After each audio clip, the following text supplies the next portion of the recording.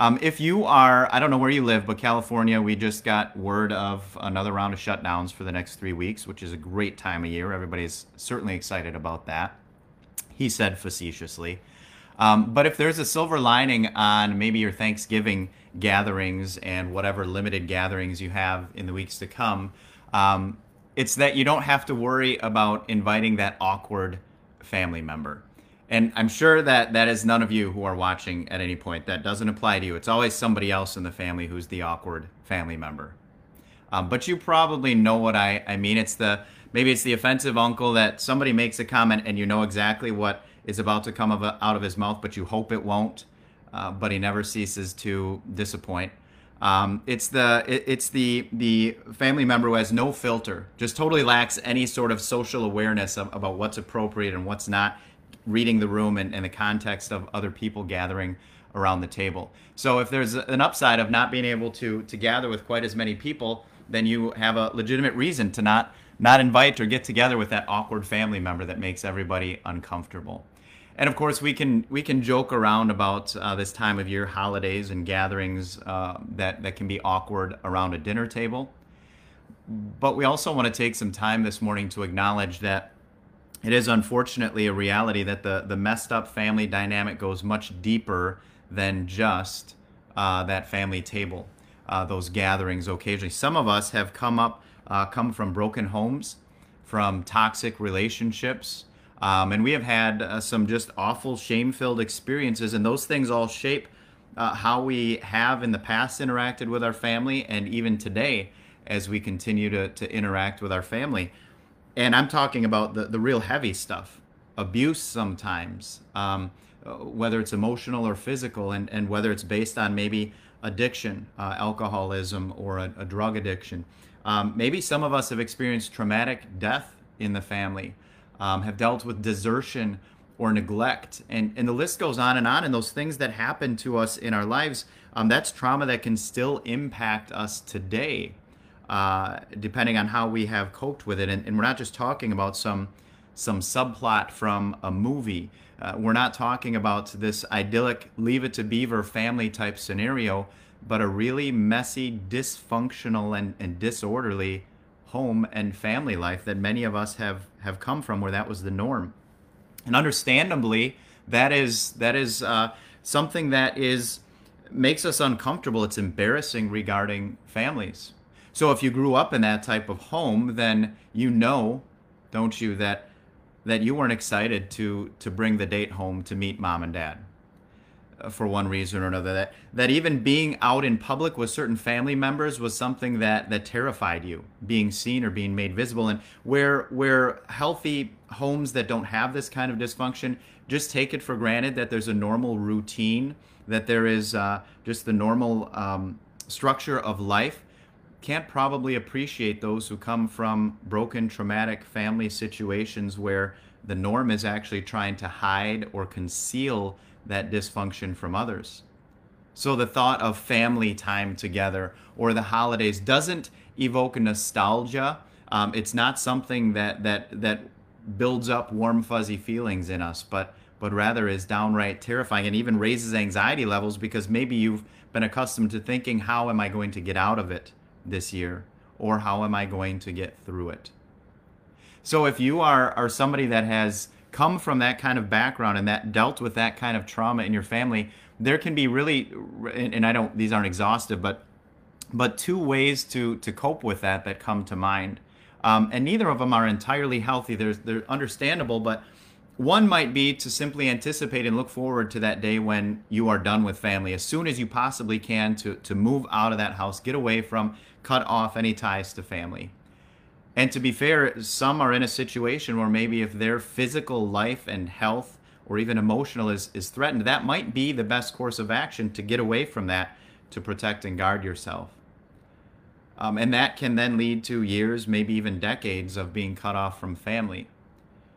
But here's why that can be a challenge and maybe not the best, healthiest thing to do, because if you don't ever deal with that trauma or learn to cope with it in a healthy way with the very people that were the source of it or caused it, then you may be dealing with that or coping with it in an unhealthy way the rest of your life. The other unhealthy or dangerous, of course, reaction to having that kind of a broken down family can be the other extreme where I actually start to identify with that. I kind of draw the conclusion that I came from a messed up family and therefore I am messed up too. And we just start to embrace that identity because there's no other choice. That's where we came from. That's our roots. And this becomes especially dangerous and devastating when that leads into a tailspin of self-destructive behavior. Or even worse, when that behavior is perpetuated onto someone else. And those who are familiar with trauma within the family or abuse recognize that statistically, those that commit those kinds of crimes or acts are often also victims themselves. Hurt people, don't they? And so as long as that is the case, then there is going to be this unhealthy practice of validating that behavior to oneself or to others because that's just who I am. I'm messed up. Understandably, this is not an easy topic to deal with for some, and the reason is because anytime you're dealing with trauma that somebody has experienced or a bad past or an unhealthy home that they were raised in, you always run the risk in bringing up those issues. You run the risk of going through and reliving that trauma all over again. And so it is always a risky thing, but here's why it's essential to give thought to that, to consider that. Because if this hope that we are talking about through this series and this morning, if this hope is going to be anything other than a seasonal buzzword, if it's going to be anything more than just a theological concept that is this pie in the sky, impossible to grasp thing, but if this is going to be a real hope that heals, then we have to be real about the hurt that is caused, so that we can say that and see that we do really have a Savior who promises us that very thing, hope for messed up people. So if you came from a messed up family in the past or you're dealing with it in the present, rest assured Jesus promises you there is hope. Here's some good news. Might sound kind of wrong to say that, but if you come from a good dysfunctional, if you come from a family that was broken, a broken home, you're in good company. So did Jesus. If you have the time to look through those verses from Matthew chapter 1, verses 1 to 17, you'll see a whole listing. And any genealogy that we have in Scripture inevitably raises questions. We don't know why Matthew necessarily categorized the names that he did, why he broke them into 14s. We don't know necessarily why he included some names and excluded other names, because it's not an exhaustive list of his entire genealogy. But amidst all of those questions that we have surrounding this genealogy, there's one conclusion that we can draw. Jesus came from a messed up family. That you look through those lists of names that are there and you see just one after another, just a whole bunch of messed up people. You consider the names that are there and you've got all kinds of people. You've got liars, you've got deceivers, schemers, adulterers, idolaters. You have polygamists, you have murderers, you have prostitutes, you even have bold and blatant unbelievers. And this is the line of Jesus, the line of the Savior. So much for being able to claim some sort of squeaky clean lineage that he came from. Well, now, if that's the case for Jesus, and we talk about being able to identify that coming from broken homes, maybe you're one of those people that actually has expressed that interest in kind of tracing your family tree or your roots or your ancestry. And nowadays it's as easy as ever. You can send in a DNA sample and you can get all kinds of information on your family tree, who were your ancestors. And some people are fascinated. It's kind of a neat thing to think about, to know your roots and know where you came from. And I think it would be exhilarating. Most of us would agree. It'd be pretty exhilarating to find out that you came from like royalty or somebody famous in history. And if you found that out, if you discovered that you were related to this king or that queen or nobility or a conqueror, you wouldn't even think twice about sharing that information with other people, right? You'd be proud of it. But what if in all of your digging through your ancestry, What if instead you found out that you actually had ties to a line of criminals or convicts? What if instead you found out that you came from somebody or were connected to somebody or a relative of somebody that committed atrocious, despicable acts, and that's what that person is known for in history? Pretty safe to say you wouldn't be broadcasting that maybe for others to know. And yet that is exactly the line of history that we have of Jesus.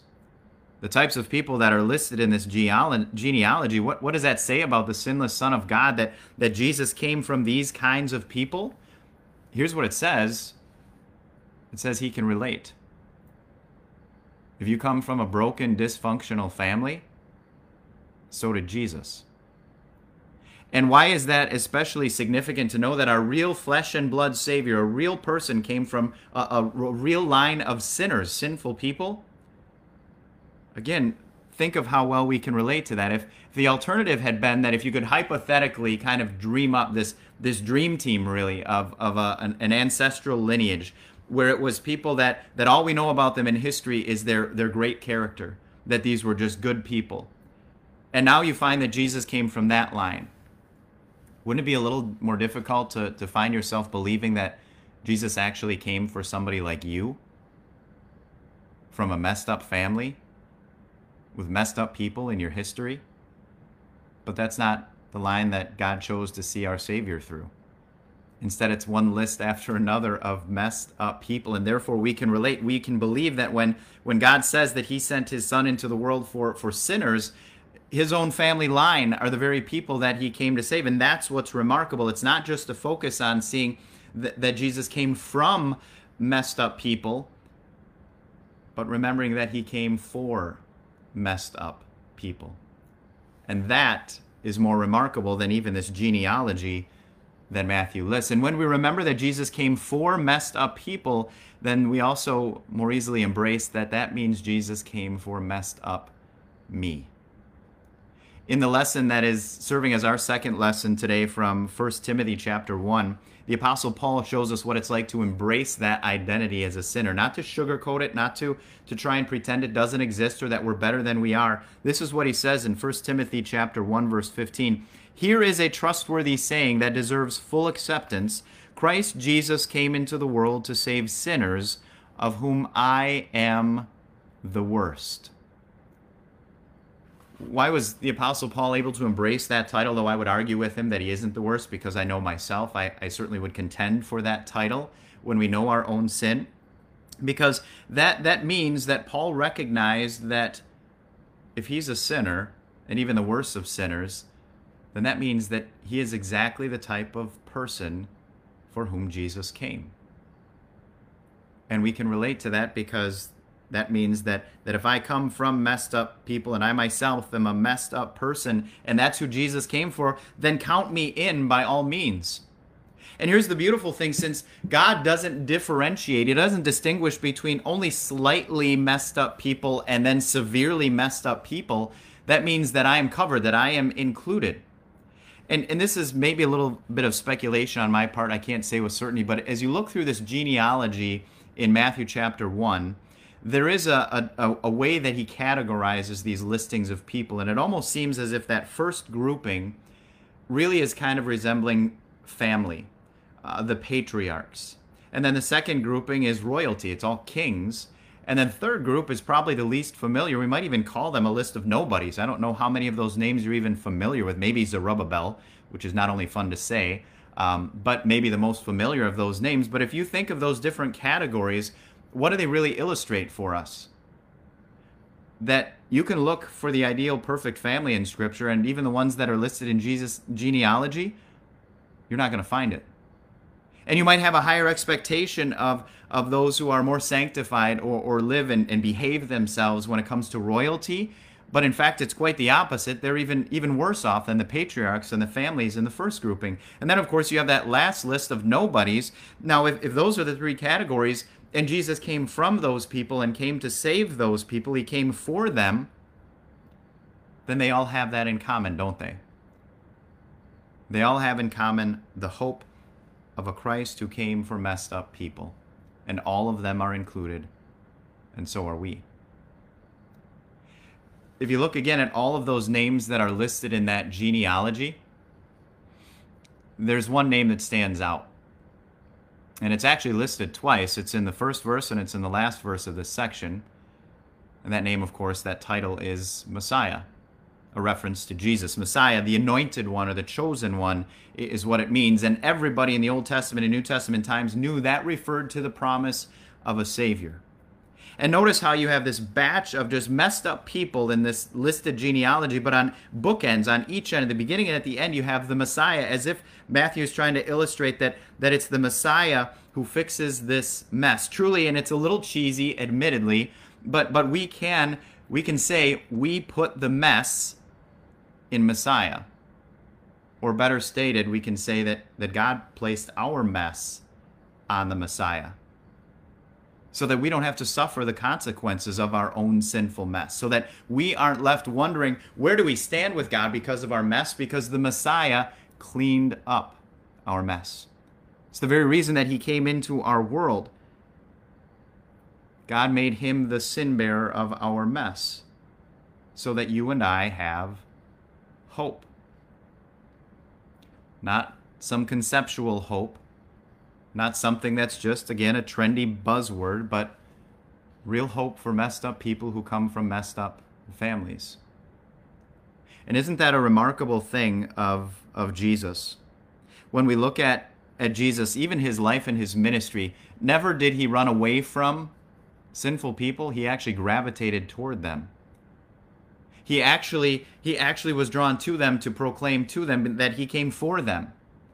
And when Jesus died, he didn't die to get away from sinners. He died for sinners. And when Jesus rose from the dead, it wasn't to elevate himself or set himself apart from them, but to see that he could spend eternity with the very sinners he came to save. Everything that Jesus came was for messed up people. So friends, let that allow how you look at messed up people to shift. Look at them differently. See the messed up people of this world, and yes, even of your own family, as the very people that Jesus came to save. And furthermore, recognize that many of them are very likely in a situation where they are beyond hope. Probably very acutely aware of the collateral damage that their decisions, their actions, their past, their present behavior have wrought, and the self-destructive nature, not only on themselves, but on their family members and everyone around them. And they are probably at the point of feeling like they're at a dead end. There is no hope. Could you be a conduit of hope for them? Could you be the one to point out that it wasn't the know-it-alls, the goody two-shoes, the have-it-alls that Jesus came to save? But the Messiah came for messed up people, just like them, just like you, just like me. And I know it's admittedly a very challenging thing, especially to share that hope with maybe family members who are the ones that hurt you, who are the very reason you came from a dysfunctional or a broken family. But here's where that hope is so powerful. That hope is greater than the pain that anyone else could cause you. That hope is so powerful that it allows you to give up bearing any grudge against anyone who has wronged you. That hope is powerful enough that when you see the forgiveness you have in Christ, it enables you to let that forgiveness flow from you to the very people who have wounded and hurt you the most in this life. That's a powerful hope, isn't it? A hope for messed up people that we have in Christ. Is there someone in your life this Christmas that the absolute very best gift that you could give to them is not something you purchase, not something you buy or pick up at a store, but the gift of knowing that they have hope in Christ, because Christ came for messed up people just like us?